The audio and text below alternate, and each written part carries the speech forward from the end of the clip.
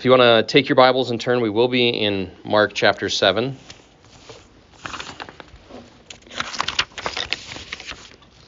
We're going to talk about filth today, dirtiness, and what can make you filthy.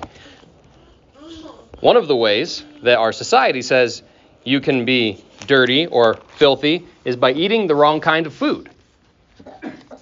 Now, in Scripture, are there good foods and bad foods?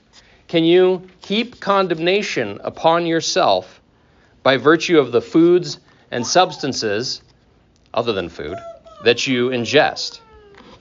That's an important question because we live in a society that, on the one hand, tells us you can't judge anybody, don't judge. And on the other hand, is constantly heaping up messages of condemnation on this very subject of food. Well, is it organic? Is it sustainably produced? Can you pronounce the ingredients? Is it low carb, low fat, low flavor, gluten-free, whatever? There's all kinds of, and every diet has its own set of righteousness rules.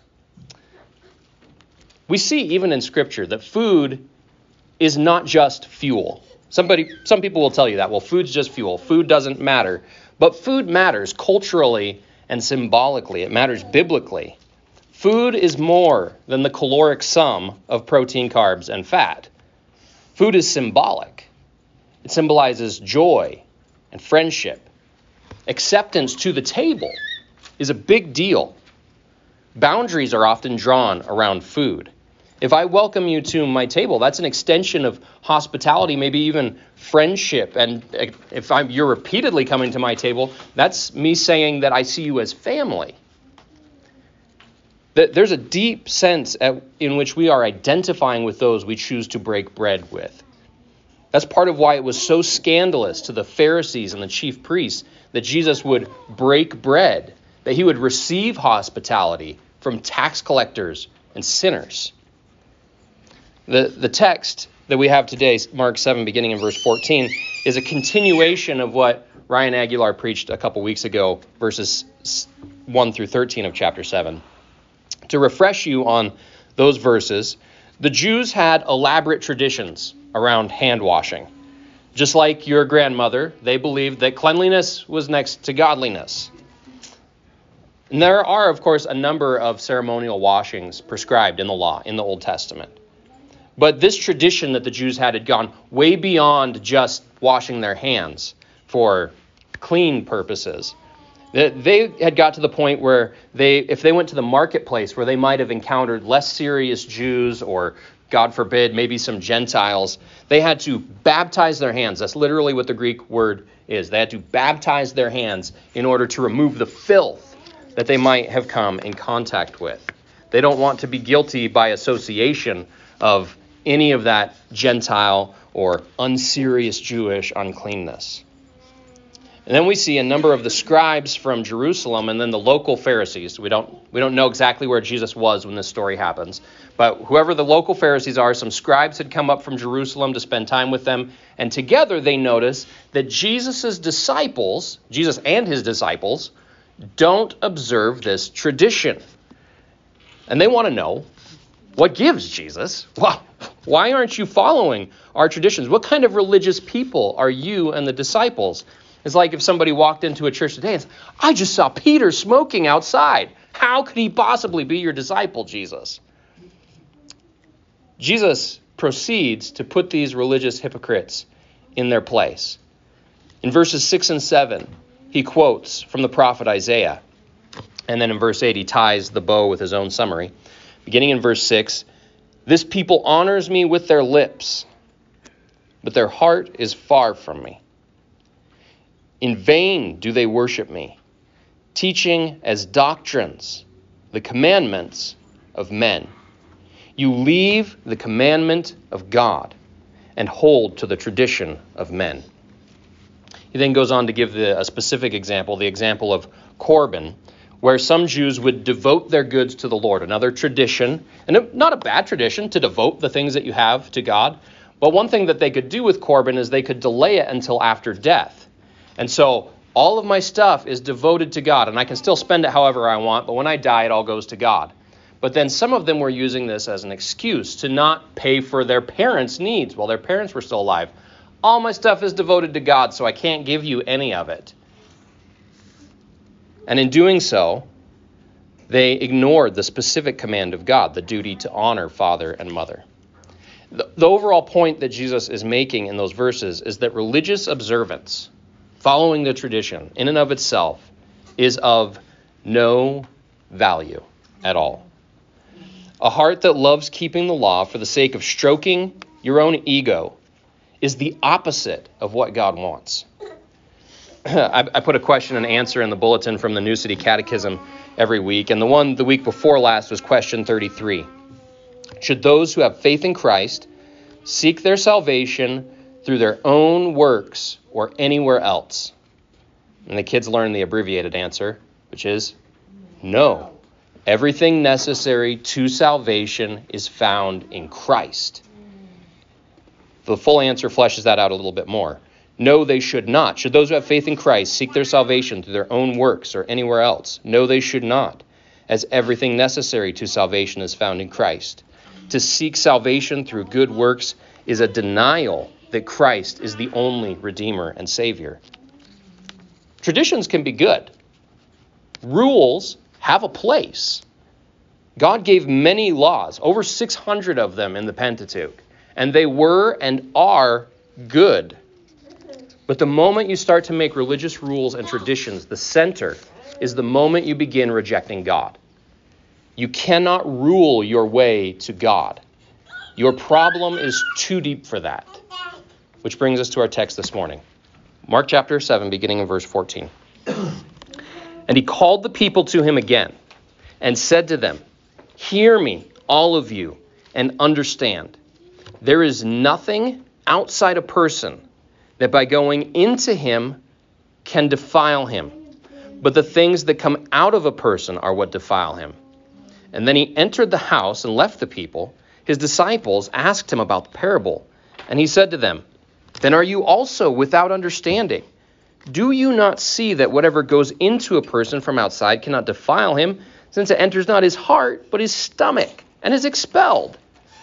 Thus he declared all foods clean. And he said, what comes out of a person is what defiles him, for from within, out of the heart of man, come evil thoughts, sexual immorality, theft, murder, adultery, coveting, wickedness, deceit, sensuality, envy, slander, pride, foolishness. All these evil things come from within, and they defile a person. Before we go any further, I should note that maybe somebody here thinks I skipped a verse. If you've got a New King James or a King James, there's a verse 16. And actually, the NASB also has verse 16 in brackets. Verse 16 reads, if anyone has ears to hear, let him hear. Now, both the NIV, the ESV, most modern translations omit that verse. Like I said, the NASB puts it in brackets. The reason for that is that while most Greek manuscripts of this passage of Mark 7 have that verse, the oldest ones don't. And so most modern scholars believe that was probably a gloss added in by a scribe at some point to underline how important what Jesus is saying is. And we can see why they would think this point needs underlining, why they would want to be putting bold, highlight, circle. If you've got ears to hear, listen to this. Because what Jesus is saying is absolutely mind-blowing, not just for a first century Jew, but for any human being who thinks that their problems ultimately come from the outside. And that's all of us. We want to believe that our problems are outside of us. In verse 14, Jesus calls everyone together, and he wants them to hear this. He says, hear me, all of you. So he's calling these scribes, these Pharisees, his disciples, the whole crowd. He gets everybody together and says, listen to this. There is nothing outside a person that by going into him can defile him. But the things that come out of a person are what defile him. Nothing can defile you from the outside. I'm going to spend most of our time thinking about the things that we consciously ingest, but I want to pause here for a moment and think about the fact that this is good news on other levels. Jesus says that nothing from the outside has the power to defile you. I wonder how many people walk around with guilt and shame connected to things that have happened to them or circumstances that are outside of their own control. Has someone abused you, made you feel worthless or dirty? Jesus says that does not defile you. Are you embarrassed by material impoverishment or a family that seems to be crazy? Jesus says that does not defile you. Things on the outside don't defile you. And that's good news because those things outside of us we can't control. Now, along with that cold water for a thirsty soul of good news that things outside of us can't defile us, here's the bad news that accompanies it. You're still defiled because your defilement goes all the way down in your heart. It comes from your own sinful heart, your defilement before God. The problems between you and God can't be solved by getting on the right diet because stuffing your face with kale won't wash the idolatry and gossip and slander and lust and hatred from your soul. We desperately want there to be a specific set of rules to follow. That's what all religions are, is a set of rules to follow. And most Christians throughout history have wanted to try to make Christianity the same way. That's our natural bent, is we want to make rules that we follow to get to God. If I check off the boxes, then I will be okay. If I eat this certain way, won't God look past some of my other junk? Maybe you're tempted the other way, though. Maybe licentiousness is the name of your game. And you hear Mark's little commentary there in verse 19, thus he declared all foods clean. And you think, how far can I push this? What all can I consume and still be good with God? I want to spend a little time looking at 4 specific questions when it comes to this. Number 1, what about the food laws? God did give laws regarding food in the Old Testament. We have to understand that. And chapters and chapters in the Pentateuch devoted to this. You can't eat it if it has a cloven hoof but doesn't chew the cud. You can't eat it if it chews the cud but doesn't have a cloven hoof. There's lists of birds you can't eat, lists of things that live in the water that you can't eat. There's lots and lots of rules around not eating shellfish, etc. Our family ate pork loin for dinner last night. Pork was unclean because even though they've got a split hoof, they don't chew the cud. You can't eat a pig. Such is the case for many things that we Gentiles eat, right? So was God changing his mind 1,400 years after Moses gave those laws? Did God say, it's all clean now, it's okay. Sorry, I changed my mind. I don't think so. Remember I said at the outset that one of the ways that food functions for humanity is it is a marker of fellowship. And so to draw lines around food is to draw boundary lines around the community. We still understand that, again, at like an intuitive level, but it was very clear in the ancient world. You ate certain things to participate in pagan worship. You ate certain things to be a member of your culture.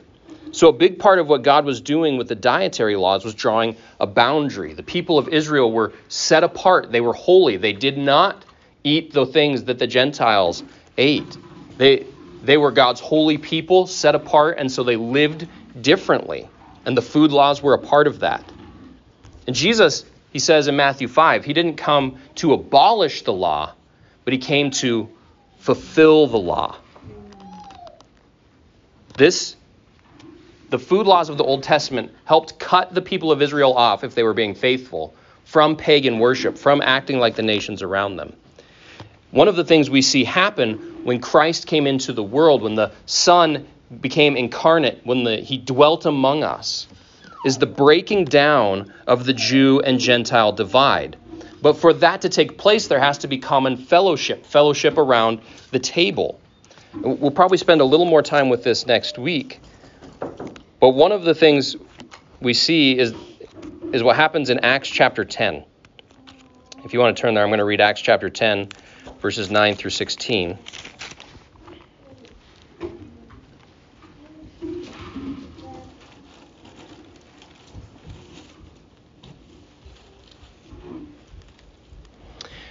is a man named Cornelius had just sent for Peter. Cornelius is a Gentile. The next day, as they were journeying and approaching the city, Peter went up on the housetop about the 6th hour to pray. And he became hungry and wanted something to eat. But while they were preparing it, he fell into a trance and saw the heavens opened and something like a great sheet descending, being let down by its 4 corners upon the earth. And in it were all kinds of animals and reptiles and birds of the air. And there came a voice to him, "Rise, Peter, kill and eat." But Peter said, "By no means, Lord, for I have never eaten anything that is common or unclean." And the voice came to him a second time, "What God has made clean, do not call common." This happened 3 times, and the thing was taken up at once into heaven. It's interesting with Peter. He always needs things to happen 3 times for him to get it, right? Cock crows 3 times. He denies Jesus 3 times. Jesus calls him back 3 times. "Do you love me, Peter? Do you love me? Do you love me?" And now 3 times, "This is not unclean. I have called it clean." God Almighty has called it clean. He's given this smorgasbord of foods, but they're on the unclean list. And he says, "No, I can't eat that. I'm too religious for that, Lord." And the voice of God, when Peter says, "Ew, that's icky," God says, "Not if I say it's not." Don't call what God has called clean common.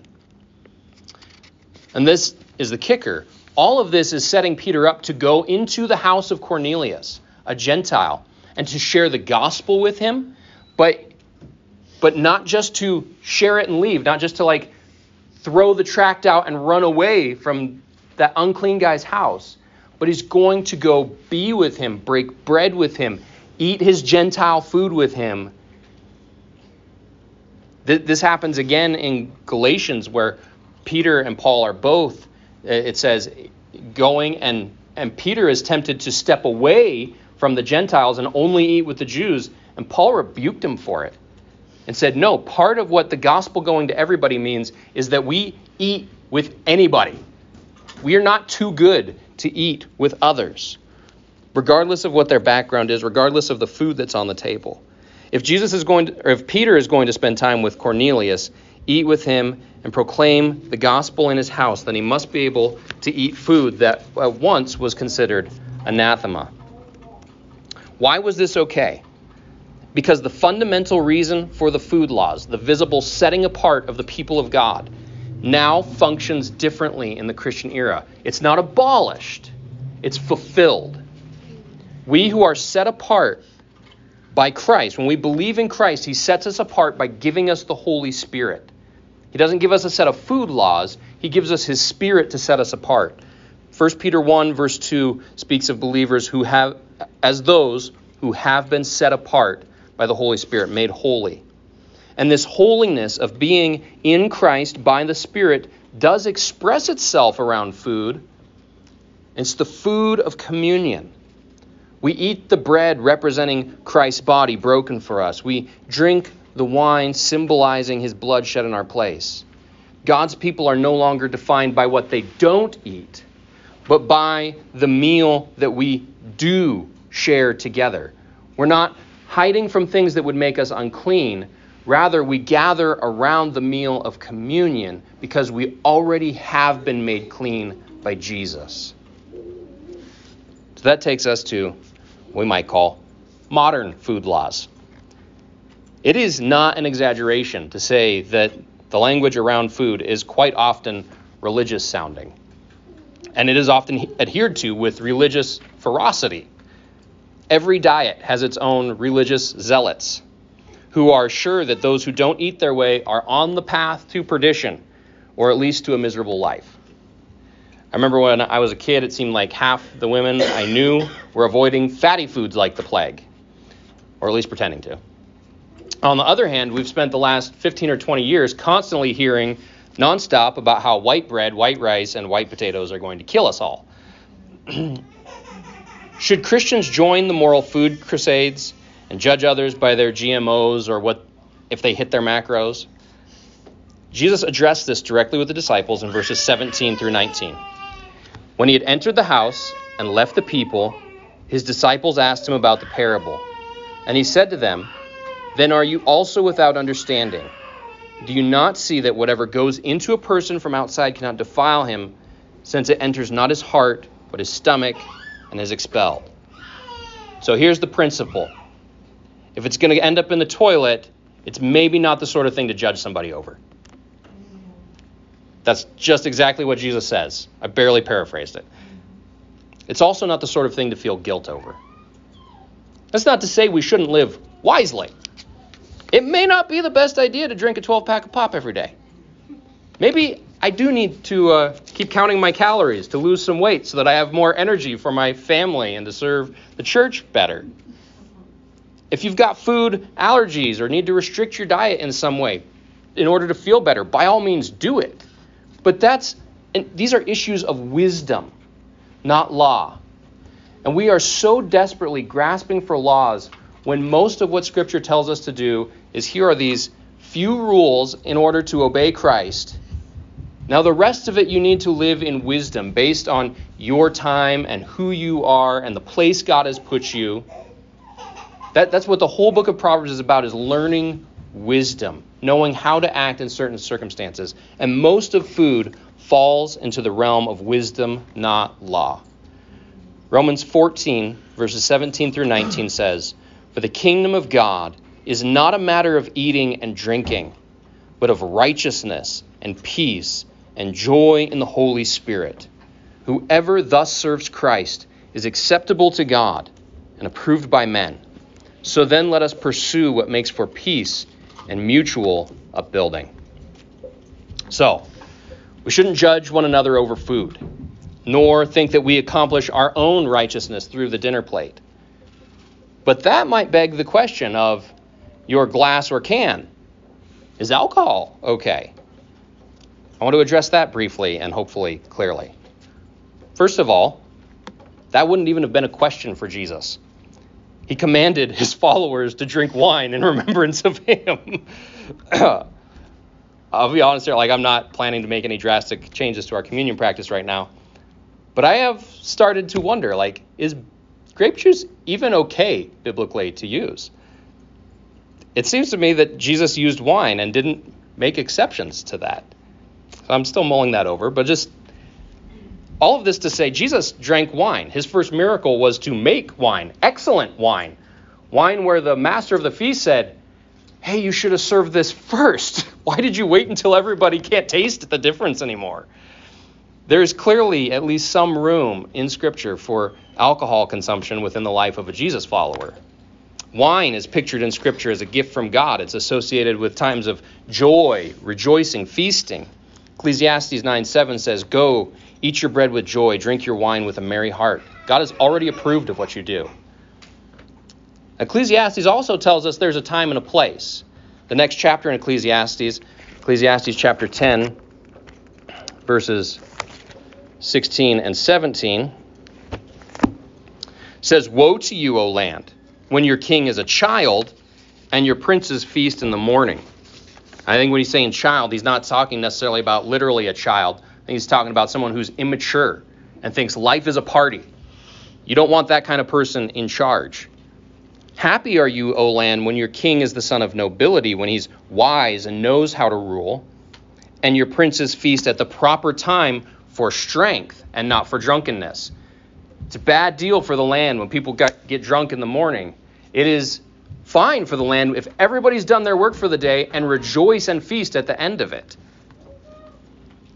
But there is a note of warning against drunkenness here that ties across to the whole pattern of Scripture.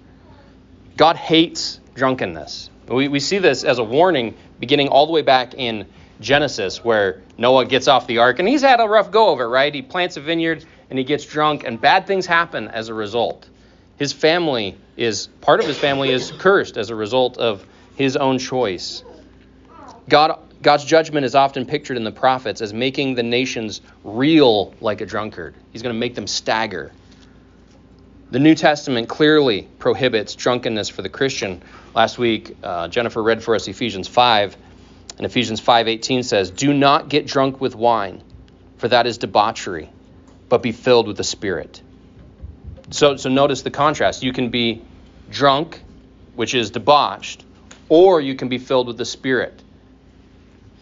The principle here should be clear. God gave wine, and we can probably extend this logically to include, at least in reason, bourbon or Blue Moon.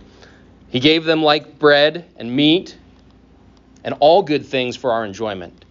But if they are abused, there is real danger, true danger. This calls for wisdom. Again, not a neat set of rules. Abstaining from alcohol may well be the right choice for many people. But we should be able to love and enjoy and encourage Christians who have a different practice from us on this matter. This is not something we should break fellowship over. This is not something to fight about. It is, again, a wisdom issue. The fundamental point is this: what goes into us does not make us unclean. But in the case of alcohol, taking in too much can let an awful lot of your uncleanness out. Don't give control of your mind to a substance when it should be submitted to God alone, who is shaping you by his word and his spirit. Which brings us to our fourth question, a particularly modern concern. What about marijuana or other hallucinogenic drugs? This is a big question. Like, what if I live in a state where it gets legalized? Or I'm visiting a state where it's been legalized? Well, first of all, Romans 13 says obey the authorities over you, and it's still federally illegal, so it's still actually against the law. But aside from that, Jesus declared all foods clean, right? Didn't Genesis say God gave us every green herb? I've had these discussions with literally these verses coming up. Every green herb is here for our enjoyment, our use. I think this is the main problem with that line of thinking. The main use of marijuana or other hallucinogens is to distort the mind in a way that I think fits the biblical definition of and prohibition against drunkenness. Which is to say, I don't think there is ever a case in which you as a Christian should be taking those sorts of drugs. Because you're giving control of your mind over to a substance. And that's antithetical to giving control of your life to Jesus by the power of his Spirit. So the question is basically this: would you rather get high or rather get drunk, or would you rather see God? Those are the questions for us. Which in the end brings us back to Jesus' main point. The question doesn't really have to do fundamentally with about what you're putting into your body.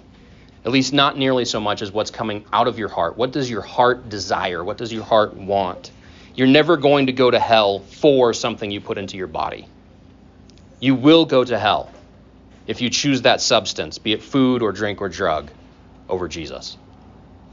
The truth about the problem being on the inside sounds and sometimes feels like bad news. We know how to be good legalists. We know how to keep the rules. We can dot the I's and cross the T's if that means we could be okay. We don't know how to fix our hearts. Jesus says in verses 21 to 23 that from within, out of the heart of man, come evil thoughts, sexual immorality, theft, murder, adultery, coveting, wickedness, deceit, sensuality, envy, slander, pride, and foolishness. All these evil things come from within, and they defile a person. But the good news of the gospel is that Jesus gives a new heart, a clean heart, to everyone who trusts in Jesus for the remission of their sins. He will wash you clean and renew you day by day to more accurately reflect him, to be holy, set apart in the truest sense of the word. So knowing and loving Jesus more than anything else will allow you to eat and drink in wise moderation and joyous celebration to the glory of God. Our hearts will be made fit to one day enjoy the wedding supper of the Lamb, decadent bread, fine wine, and all. Because we will no longer be tempted to idolize these things, but rather we will enjoy them as tangible gifts of God's goodness towards us. But life between here and there requires wisdom, and it requires deep heart work. It requires repenting of your sin and your idolatry. It requires a steadfast refusal to look for comfort in food or drink rather than seeking comfort from God by his Spirit and his word, where he gives true bread and drink as we encounter Jesus, the Lamb of God, the bread of life, the fountain of living water. Come to Jesus for forgiveness and heart-level cleansing. Would you pray with me? Father God, we need your help. Lord, we need your help, first of all, to make us clean, to wash our hearts, which are so full of filth. Thank you that if we have trusted in Christ, we've been given a new heart. But Lord, as it continues to be polluted, as the old man still lives within us in this body of flesh, we pray for the power by your Spirit to day by day turn to you, confess our sins, and be washed. If we confess our sins, you are faithful and just and will forgive us our sins and cleanse us from all unrighteousness. Day by day, you will do that, Lord. Help us to walk in wisdom. Help us to know both how to approach these issues of food and drink and to not walk in judgment towards others, but to help them see their fundamental need, their need for Jesus. And Lord, help us even now as we will eat together here in just a few minutes. Would you bless that food and our time around it, we pray. In Jesus' name, amen.